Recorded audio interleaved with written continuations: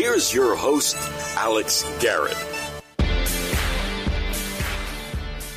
Well, it is Father's Day weekend, and a very good big shout out to my dad and my stepfather, Vic. And you know, there's something about families and how they continue their father's legacy. And the Douglas family, patriarchal of Kirk Douglas, is no exception. I mean, Kirk Douglas, 100 years old, but look at the legacy and the kids he leaves behind, Michael Douglas, of course. And my next guest was the creator, the producer of this feature called A Father, a Son, Once Upon a Time in Hollywood, Mr. Taylor Purdee. Thanks for joining me. Hey, yeah, I'm glad to be able to talk about it now. So let's talk about this. Obviously, you didn't.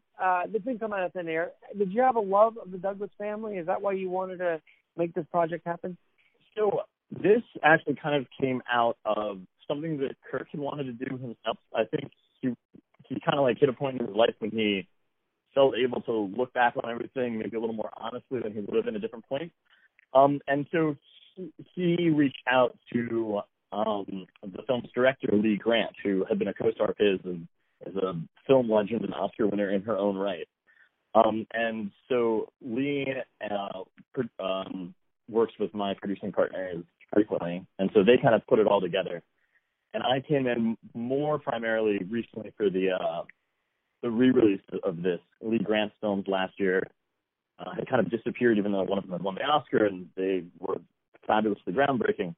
But last year they kind of came back into the public eye, and I came on to oversee that part. And this is one of my favorites in the collection because it's a little lighter, and like you said, the Douglases are fascinating. But I think this primarily came out of Kirk wanting to say, hey, ask me anything. This is my 2004 Reddit AMA, and I'm an open book.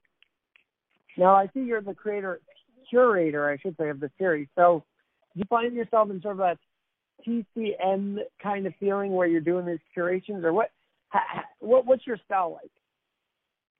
So this is kind of a very particular corner for me. Most of the time, I'm a filmmaker, but Grant was somebody that I grew up with, and she works with people that I work with all the time. And so kind of over the last couple of years, one day kind of off the cuff, she said to me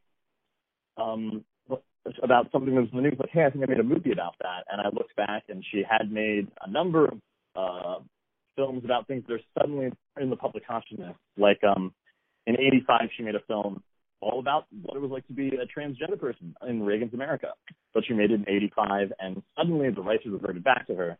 So I kind of went through her catalog of docs, and it turned out that all of the kind of like the most like hard-hitting films of hers were things that somehow they still had the rights to, including Down Out America, which had won the Oscar, and this one, which, like I said, is just I liked being able to put it in the series. One, because it breaks up some of the like hardcore social action documentary thing, and also it's really in conversation with Grant's own persona.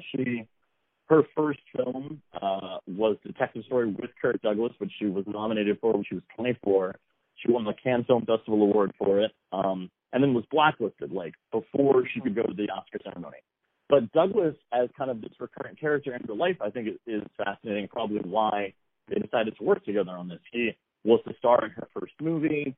And then years later, Michael and her husband / producer, Joseph Fury, would be great friends in what we call the New Hollywood era in the 1970s. Well, we had actually met Lee Grant at the Film Forum after one of her documentaries. I believe it was Down and Out in America. I could be wrong, but I think that was the one. And let me tell you, she is so spry and she is so talkative. My dad and her hit it off. I mean, it was very cool to meet her at the Film Forum. That's so cool. That was like one of the days that I wasn't there. That's so crazy. Okay. And so that was pretty cool. But I could see that, she's a very film historian herself, so I could see that love of Douglas. And so you come in because and obviously you're doing this because you're interested in the Douglas family as well, right? Oh, yeah. And I mean, part of, like you said, he lived to be 100 or 101. And part of that, oh my God. But part of that means that both he and then, obviously the rest of the family a look at Kirk Douglas's career is a look at like Hollywood in the 20th century. Like he hits so many corners of it. So it's hard to be a real Kirk Douglas fan without having an interest just in like the arc of cinema. What do you think of the what do you think of the state of fatherhood in America? Like, it seems like there's a sector that doesn't want to honor Father's Day even. So, I mean, is his role sort of the ideal what the patriarchal family should be? What are your thoughts on that? So that's definitely one of those things that I think is most interesting about the way that Grant did this film, and it's that Kirk doesn't come off as a great father in this film, but he comes off as a man who found himself at the crossroads of like almost like destiny. He's not just a movie star. We almost can't imagine.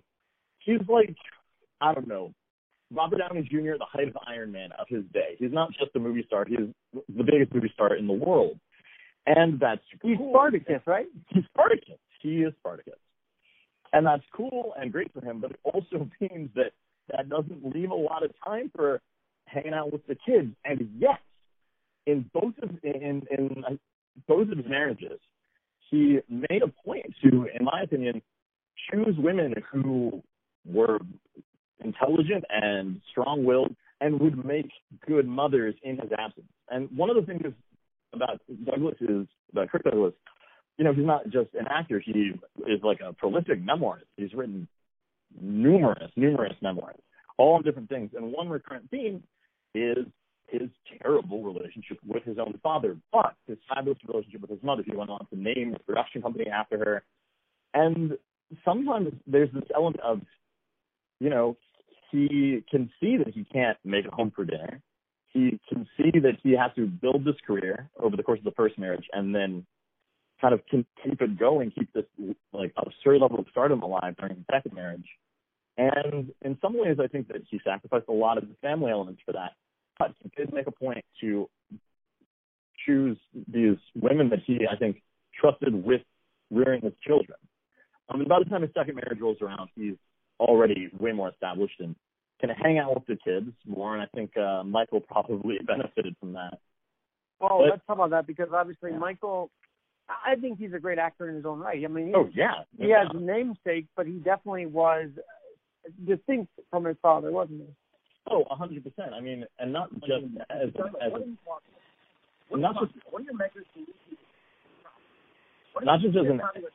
Is there something? Oh, sorry. There you go. Yeah, go ahead. No, you're good. Not just as an actor, though. I mean, as a producer on The China Syndrome and Cuckoo's Nest, and so just kind of for anybody who's not a major film nerd, the kind of background context is obviously Kirk Douglas is a star of like golden era Hollywood, classic old school Hollywood. We all kind of get what that is. But the era where Michael's coming up in the late 60s, early 70s is a period that we call New Hollywood. And it's an important moment because it's where kind of the culture clash of the 60s made it to Hollywood, and the people running the studios by the early 70s realized that the old guard had no idea what was going on, and they kind of opened up the gates to this new group of young filmmakers, which is how you get Scorsese and George Lucas and Hal Ashby. And Douglas is right in there with them. And one flew over the Cuckoo's Nest, which, definitely Nicholson was a movie star by then, but that's canonized, and that film is incredible and legendary and won the Oscar. But and it's a really important moment both in Douglas's career because he steps into his own right as a producer and a filmmaker and kind of a power player who's making important work, not just popular work. But it's a rift between he and Kirk that they dealt with for the rest of their lives. In some ways, one of the first, I think one of the only times they really talk about this rift in their lives and move past that, I think, is in this movie. And the problem was that Kirk Douglas had bought the rights to Cuckoo's Nest. He'd done it on Broadway. He played the Jack Nicholson role and was kind of nursing along, wanting to produce it and play the role himself. And eventually he was going to give up. He couldn't set it up at any studio. And Michael said, "Hey, Dad, give me a chance. I'm in with the young guys. Let me see if I can do it." And of course, Douglas got the money, or Michael Douglas got the money. But Kirk was too old to play it. And this was a big problem for them because Michael had to essentially take the script, take the rights to the movie, fire his dad from it, and then, insult to injury, Jack Nicholson goes on and wins the Oscar for it. And so I think Kirk, for years, felt like totally torn down and replaced by Michael over the course of Cooper's Nest. Well, I want to talk about the footage that's in this film because it looks very vintage. It looks home movie style. So how did you guys collect all of this, and how did that come about? Okay, so I'm glad that you asked, because that is one of the craziest things about this film. You make a documentary about any family, you interview them, you have like home movie footage, but getting a home movie footage from the Douglas archive, whole other thing. So there was like a whole corner of the production that was just one of the producers, Roberta Morris, just like in Kirk's private archives, going through this footage, going through the Super 8 footage, the 16mm footage, just trying to see what was cool. And that's one whole element of it, the archival home footage stuff. There's something, I think it's actually in the film, of like Walt Disney Walt Disney inviting the Douglas family to Disney World for a private tour, which is super cool because your dad's a movie star and you can do that. But then at the end of the day, Walt Disney filmed this and kind of turned it into this propaganda commercial of like, well, if Kirk Douglas brings the family to Disneyland, you should too. But Douglas and Disney are on opposite sides of so many things, not least of all the Hollywood blacklist. And that's the whole other corner. But then the footage from the films, it was just the first minute of the film has like 12 clips from Spartacus and The Bad and the Beautiful and all of these major motion pictures. And just like, the studio didn't give Kirk that for free. And going through that and licensing all of those things from all of these different studios from every different era of his career, it's lucky that Kirk was still kind of beloved in Hollywood, because if he'd been a guy that the studios were mad at 30 years later, who knows what maybe would have had to work with on this. And that combination of like going through the studio archives. Are you saying there was a possibility Kirk Douglas could have been canceled if he disagreed with the industry? Is that what you're telling me? Kirk Douglas went to war with the industry and won. We were talking about the blacklist. Totally. From the benefit of hindsight, it feels like, oh man, he's Kirk Douglas. He could, was always going to be a movie star. But every year, if you don't make a movie, there's a chance you disappear. And he is working in the studio system. You piss off, MGM, piss off Mayer. Who knows what's going to happen to you? And one of his most important contributions to, I would argue, American culture, not just film culture, is, and there's some contention over who gets credit for this, but I'm going to give it to Kirk. He's credited with breaking the Hollywood blacklist in a way by crediting Dalton Trumbo, the blacklisted writer, on Spartacus, which was something that the SUAC committees had a list of actors and writers and everybody who you couldn't hire, and it was really, really bad if you hired them. It was illegal to hire them. They could not work in film and television. A lot of them, including Trumbo, who is prolific, wrote under pseudonym. And Douglas insisted, like, hey, this movie is so good. I am such a big movie star. This movie cost the studio too much money. They're not going to pull it, and they're not going to fight me too hard. I think I can put the real writer's name on the film. And even among his team, there was some discussion on, like, well, I don't know, maybe Stanley Kubrick, the director, should take credit, and on and on and on. And so Douglas said, no, screw that. We're putting Dalton's name on. And they did, and the film was such a giant hit that it effectively it was the beginning of the end of this period of the blacklist. Wow. This is very intense, because some people may not know that history. I'll see the guy on screen, but they don't. How many, percentage-wise, how much do you think people know of that history of Kirk Douglas besides the film? Like, do you think there's a good portion, or are there some people that don't know a lot about him?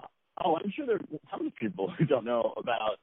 I'm sure sometimes I have to talk about Kirk Douglas as Michael Douglas' dad at this point.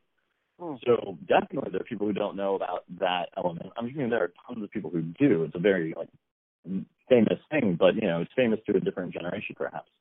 And yet totally relevant, because we're still dealing with ideas of blacklisting and free speech in Hollywood. So to be a conservative in general in Hollywood is very, very frowned upon, it seems like. That's the general feeling. Maybe you have some insight to that, but that's what it feels like right now. I mean, there is a cliche that conservatism in Hollywood is always kind of looked down upon. That's true. And I mean, I guess the line is always like, there's conservatism and there's being a dick.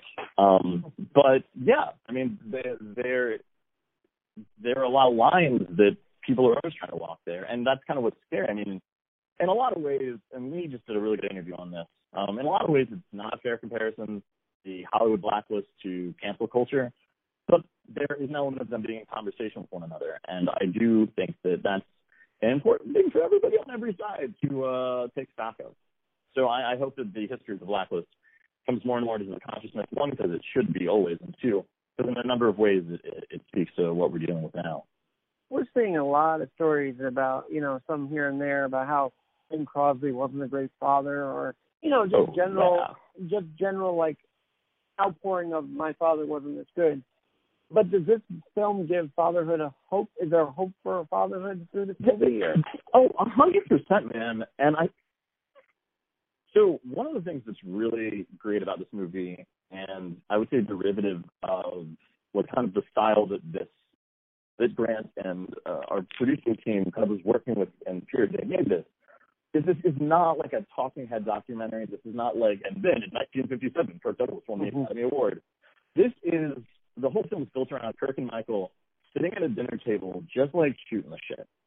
And because of that style, and because Kirk and Lee Grant had such a history together, this is like, there's something both like conversational, intimate about it, but also I think the Douglas family trusted Grant and her team and family to lampoon them and call out their foibles in a loving but fair way.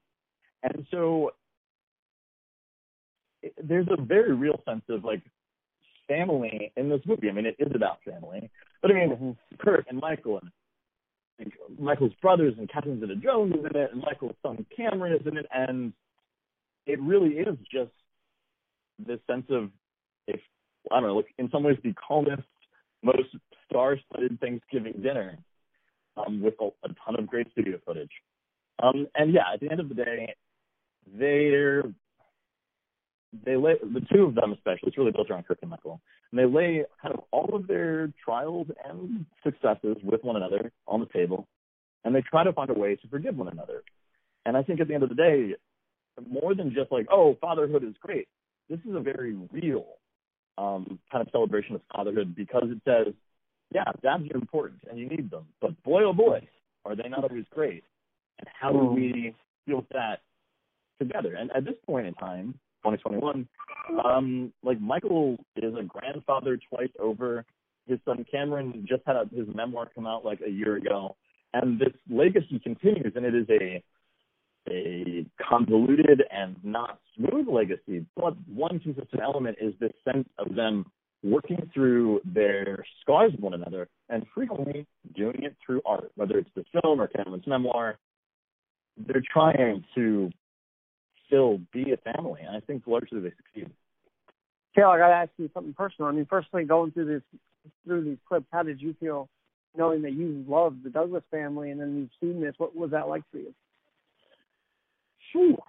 I mean, there's always that element of how much do you want to know about your heroes and all of that. But I do think that for me, there really is an element of Kirk was such a star that, I mean, I can imagine not being able to make it home for dinner every day, and that's a choice that he makes. And like somebody might say, well, maybe you need to choose between being a movie star and being a father, but you can't do that in 1950s. He wouldn't have been allowed to be a movie star without a family. The studio would have forced him to marry. We know that. There's endless history of that.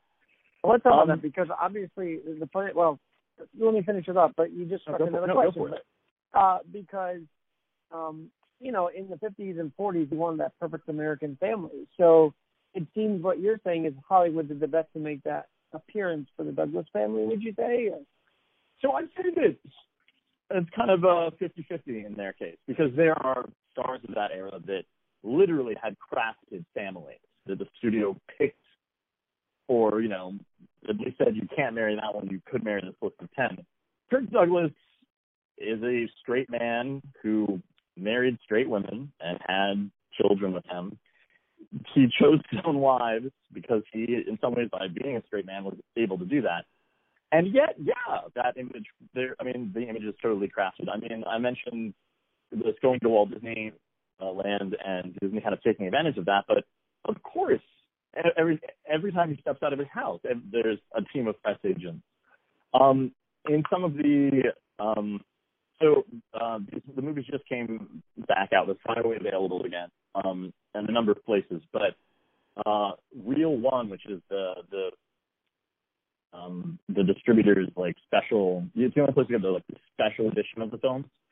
Reel1.com has the film and all of like the Douglas archive stuff, and those are great, super cool. And in one of them, they have footage of him taking his handprints on at the Chinese theater, you know, that kind of classic thing. And I mean, everything from like, hey, you've got to go do this now, to he's having a swimming party and it's like Rita Hayworth and her PR team are in the background because this was, you know, arranged. But that's how the system works. Well, but for you, Taylor, you were just getting into how you felt watching all these clips. Just elaborate on that a little bit. I mean, yeah, balancing out the like artist and the art is always a bit of an issue, but I guess I feel like they're not the family that anybody would paint to put on, you know, a 1950s sitcom, but that's why they're so relatable and real. I mean, no family is, you know, the Leave It to Beaver family, and then you take not stardom, but superstardom and put that on top. To me, it's amazing that Michael Douglas manages to have a career of his own. I mean, there's so many children of celebrities that just can't either deal with Hollywood or deal with a lot of the world, because the like stardom is an unnatural thing, and it has a lot of ripple effects, especially on a growing mind. And the fact that anyone in that family managed to not just like come out stable, but succeed and thrive, I think is a testament to how, in early in his career, Kirk started to realize, like, wow, I am being a giant star, but maybe my home life isn't perfect. And then by the time his second marriage rolls around, he kind of doubles down on trying to find a way to build the family out, be the father that his children deserve. And I think that he starts to turn it around, maybe a little too late in everybody's lives, but he does do it. And I'd say that being able to do that, period, while being the biggest movie star in the world, is a feat of manhood. So you're saying no addiction or anything ran through that family at all? Or there's definitely addiction in that family, which is terrifying. From my understanding, that's something that Kirk dealt with much, and that, I mean, mostly the Douglases, and maybe this makes sense, the Douglases who you've heard of largely are the ones who either didn't deal with that so much or beat it quickly. I mean, one of the really heartbreaking elements of actually making this film was that there were interviews set up with Eric Douglas, one of the brothers, that we just never got because he died while this film was being made. He died from his addiction.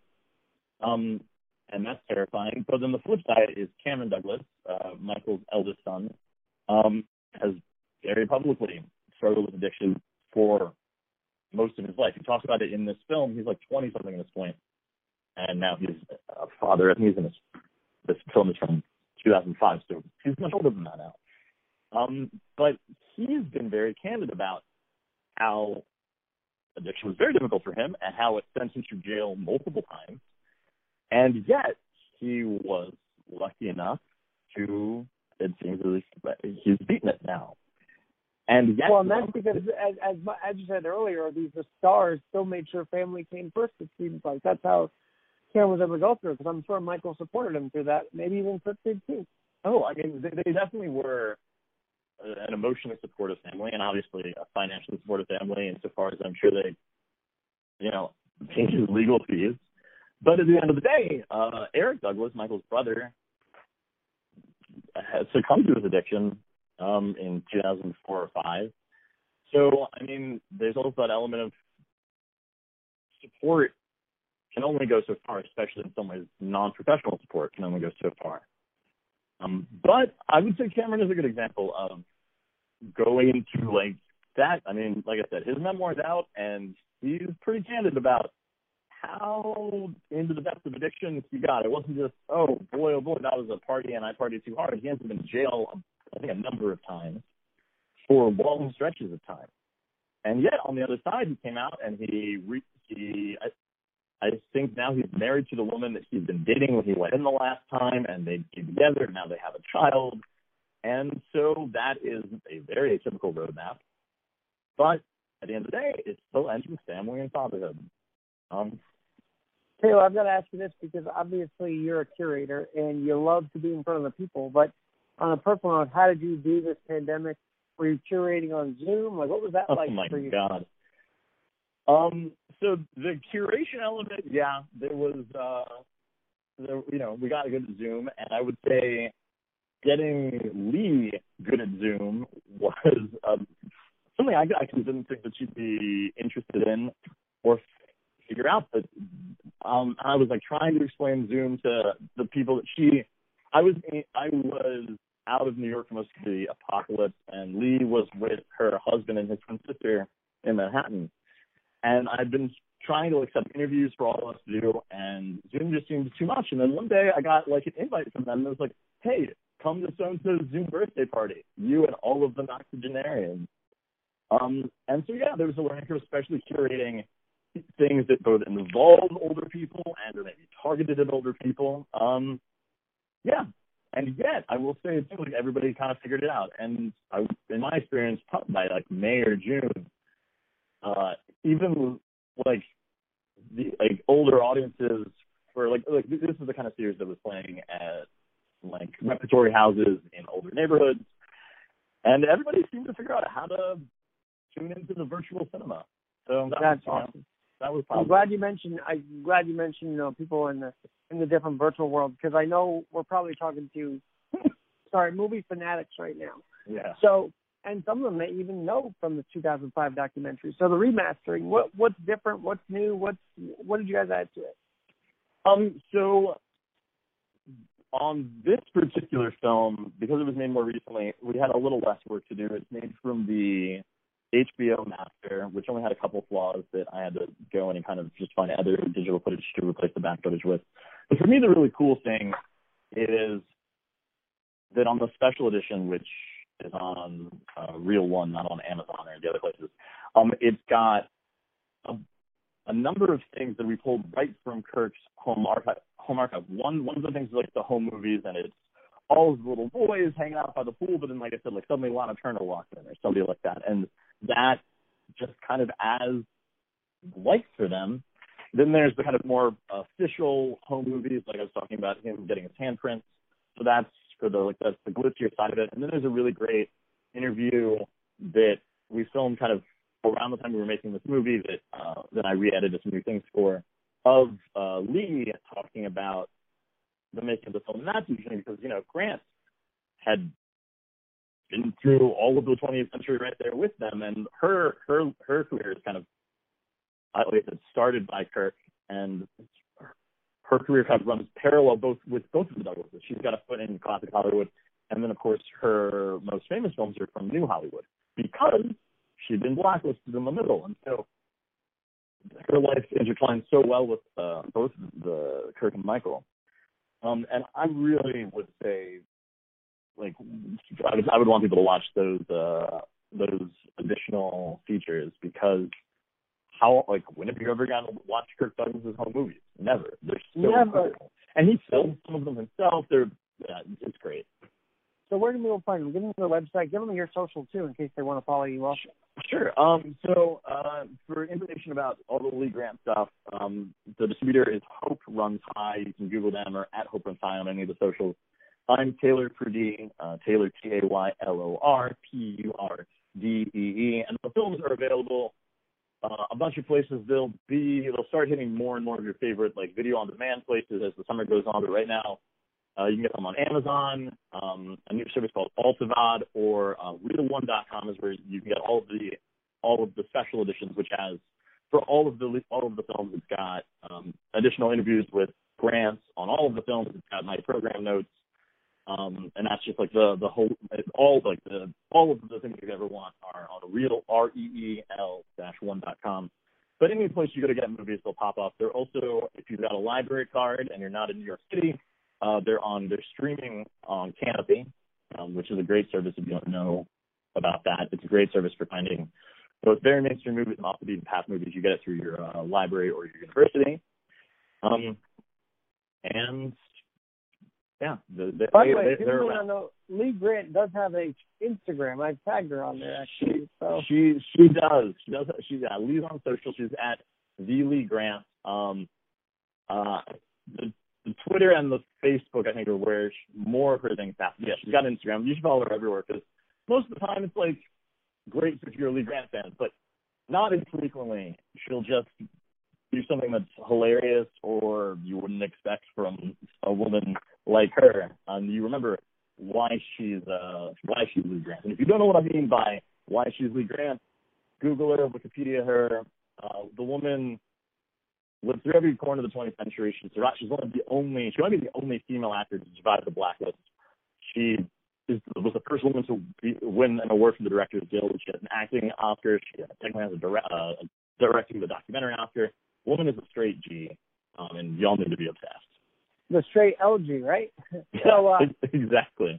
Well, you know what, Taylor? Because I go to the film forum a lot, and I do love movies. Maybe people don't really know that on this podcast, and I don't talk about it as much. But if you do find yourself in the forum, let me know what events are upcoming, and I'll definitely bring you on to talk about that. Maybe people can find you at the forum this summer.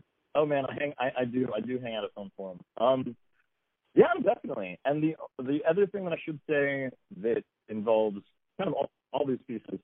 I made a film that's not a documentary that came out in September, and it's coming back this September. Now that New York and Los Angeles are open, that Lee has a bit of a cameo in, and so that's when everybody go see the movie. But one of the interesting things about that from this Douglas perspective is between like the first week that it was open and the third week that it was open, one of the interesting changes was people would walk out of the theater and start recognizing one of the actresses that they hadn't recognized the first few weeks, because she's a young woman named Emily Metz, who had been on the Netflix series Ratched right when our film was premiering. And Ratched is the prequel to Cuckoo's Nest, the film that calls the strife between Kirk and Michael, and that I'm pretty sure Michael had a hand in developing because he still has the rights to that film, because Kirk got them when he did the film on Broadway, when he did the play on Broadway and fell in love with it 50-some years ago. And so the sort of like intellectual genealogy of, because Kirk Douglas was randomly into some play in the middle of the 20th century, 2 generations later, this young woman suddenly is a little bit less obscure. It's amazing it's amazing how that happened, isn't it? And it's also amazing that even, those who are on YouTube can become stars. Like, all of this is becoming interconnected. And I want to have you on to talk more about this because, Kirk Douglas is amazing, but just the idea that obscurity is disappearing because of all our different connections, right? So I'd love to talk about that with you in another episode.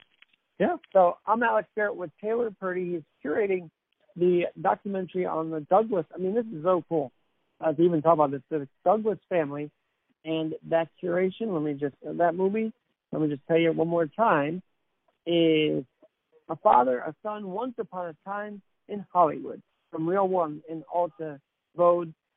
Taylor, thanks again, and we'll be sort of tuned into that and tune into more things you guys up to.